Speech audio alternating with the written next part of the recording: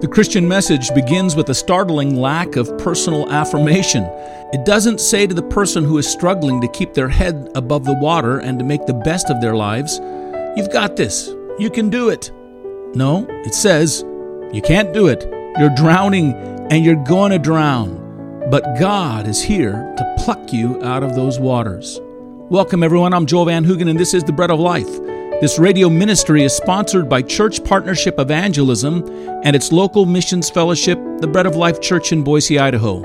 We're working in multiple countries around the world to further the gospel, and we are available to you in your church.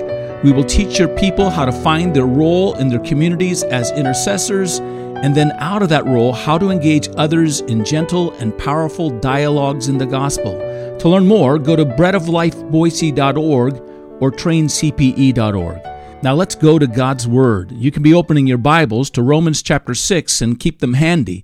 Today we'll get down to the issues that we're facing in our own flesh. The stuff that we are made of has a fatal flaw in it, a weakness that will not go away for the Christian until Jesus Christ returns to rapture us unto himself, but a weakness God has an answer for in himself.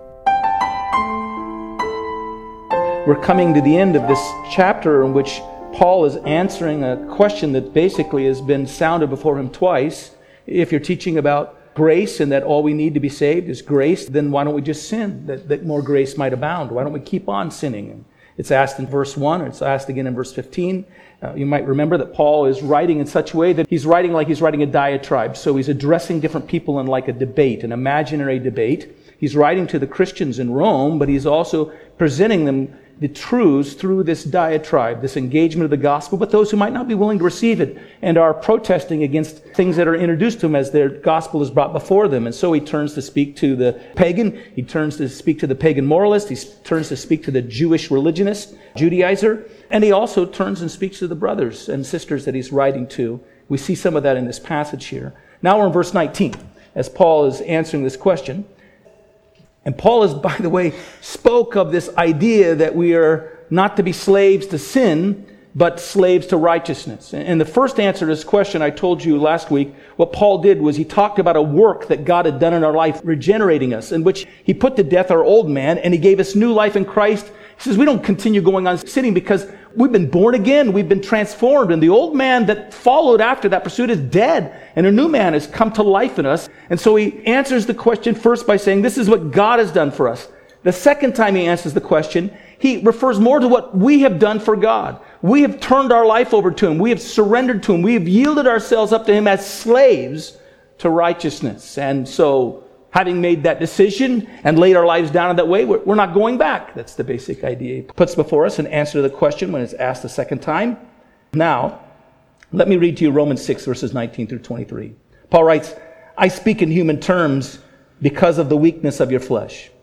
For just as you presented your members as slaves of uncleanness and of lawlessness leading to more lawlessness, so now present your members as slaves of righteousness for holiness. For when you were slaves of sin, you were free in regard to righteousness. What fruit did you have then in the things which you are now ashamed? For the end of those things is death. But now having been set free from sin and having become slaves of God, you have your fruit to holiness and the end to everlasting life. For the wages of sin is death, but the gift of God is eternal life in Jesus Christ our Lord." May God add a blessing to his word.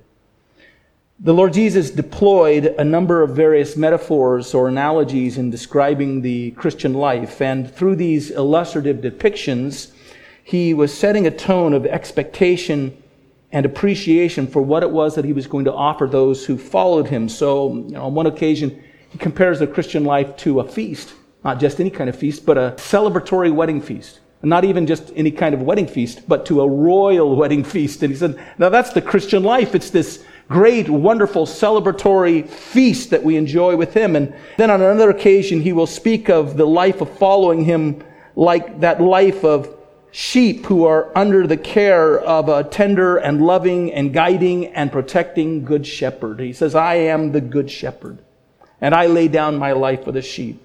And then on another occasion, he compares our life with him to that of being branches that are connected into the vitality of the fruit-producing vine. He says, I am the vine and you are the branches. If you abide in me, you'll bear much fruit.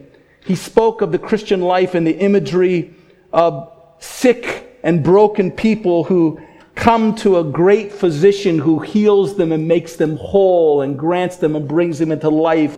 Again, it's just another wonderful picture. He gives us the picture of we're stones that are built upon him as the chief cornerstone that rises up into a great temple in which God is worshiped and glorified and God makes his presence known.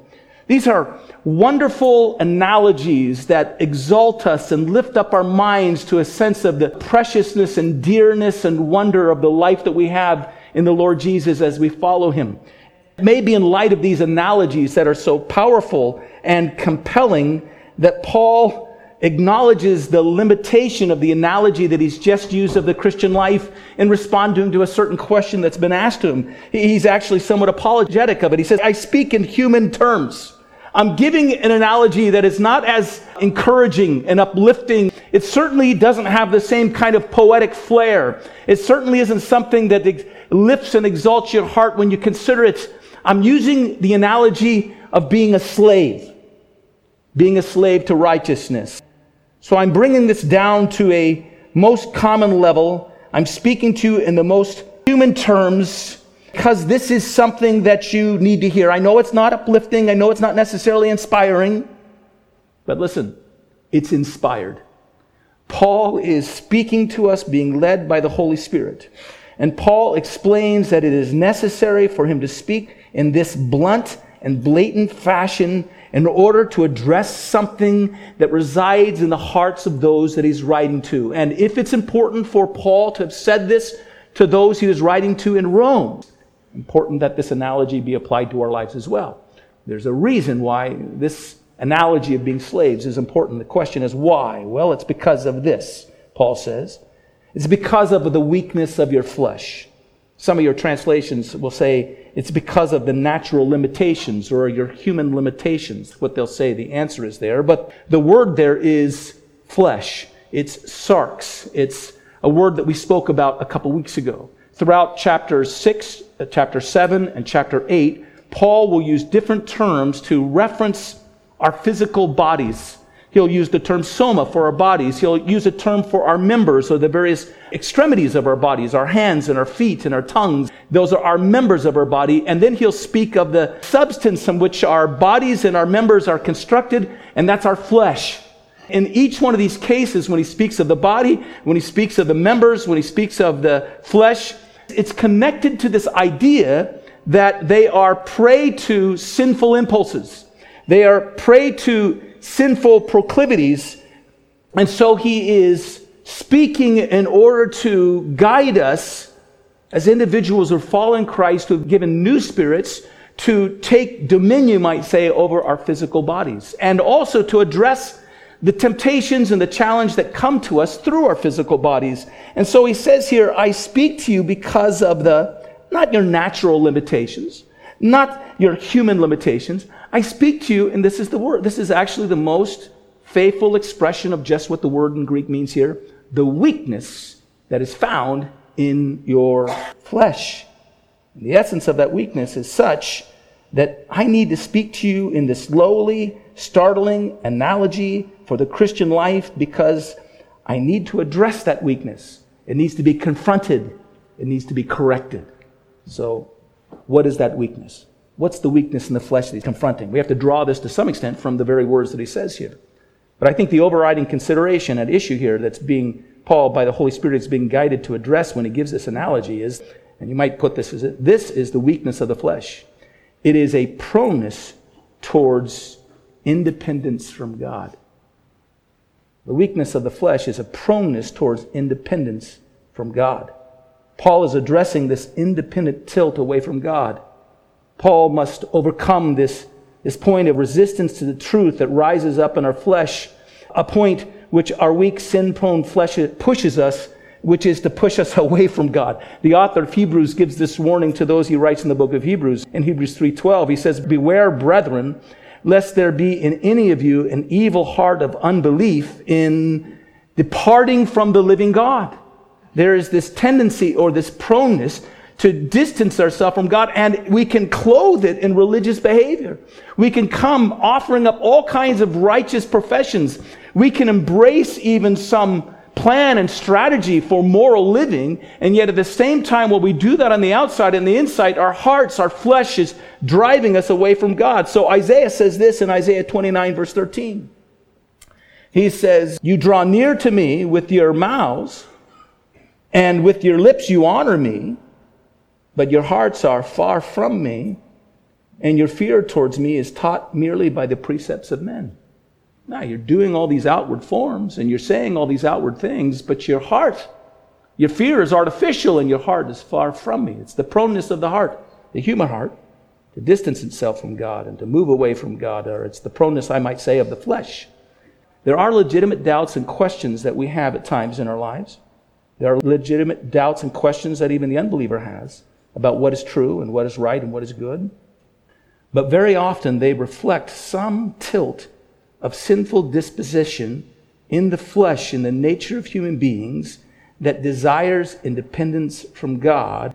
We'll see this independent attitude expressed as we look further in our passage, but first let's just see that this is what Paul is addressing, and let's actually see that it's addressed in the very protest that he's trying to answer.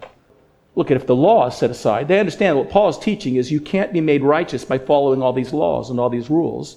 The only way you can be righteous is by a gracious gift that God gives you, providing righteousness through His Son, Jesus Christ. He's the one who's died in your place for your sins. He's bore the punishment for your sins. He's the one who's lived the perfectly righteous life, and you will never attain it by following the law. You just have to simply believe and trust in Him and receive by grace the gift that He's giving you. And the protest that comes is a protest, well then, if we're not saved by, or if we're not made righteous by the law, and if the law is put aside, then why don't we just keep on sinning that grace may abound?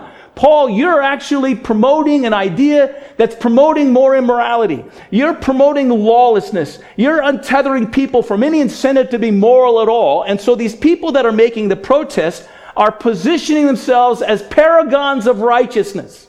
They're positioning themselves as the ones who are the advocates for good, strong, moral living. And maybe they have been. Maybe they've been the ones in their society that have tried to hold up the best standard, and they're incensed and bothered by the fact that Paul is suggesting that all that they're doing is of no great value to God and hasn't accomplished any righteousness for them. And so here are these individuals that are espousing and seem to be putting themselves in the position of holding the need to be moral and right and good and to have a standard that everybody lives by. Paul is basically saying that this moralistic attitude, this legalistic attitude, and by the way, it's not individuals, it's not just people who are very circumspect and trying to live moral lives that make this protest. There are people who live lives that are almost abandoned of any morality whatsoever, but put them in a corner and all of a sudden they'll protest of the one or two little trinkets of good things they do, that has to be the thing, and you're going to set the world on fire if you don't appeal to the fact that people need to be good in order to be saved, and it doesn't matter. They'll come back to that moral argument, and here's what Paul's saying.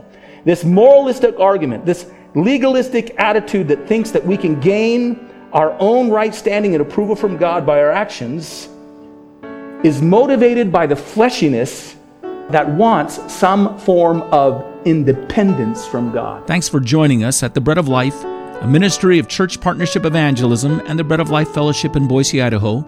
To learn more, go to breadoflifeboise.org. Until the next time, may God bless you.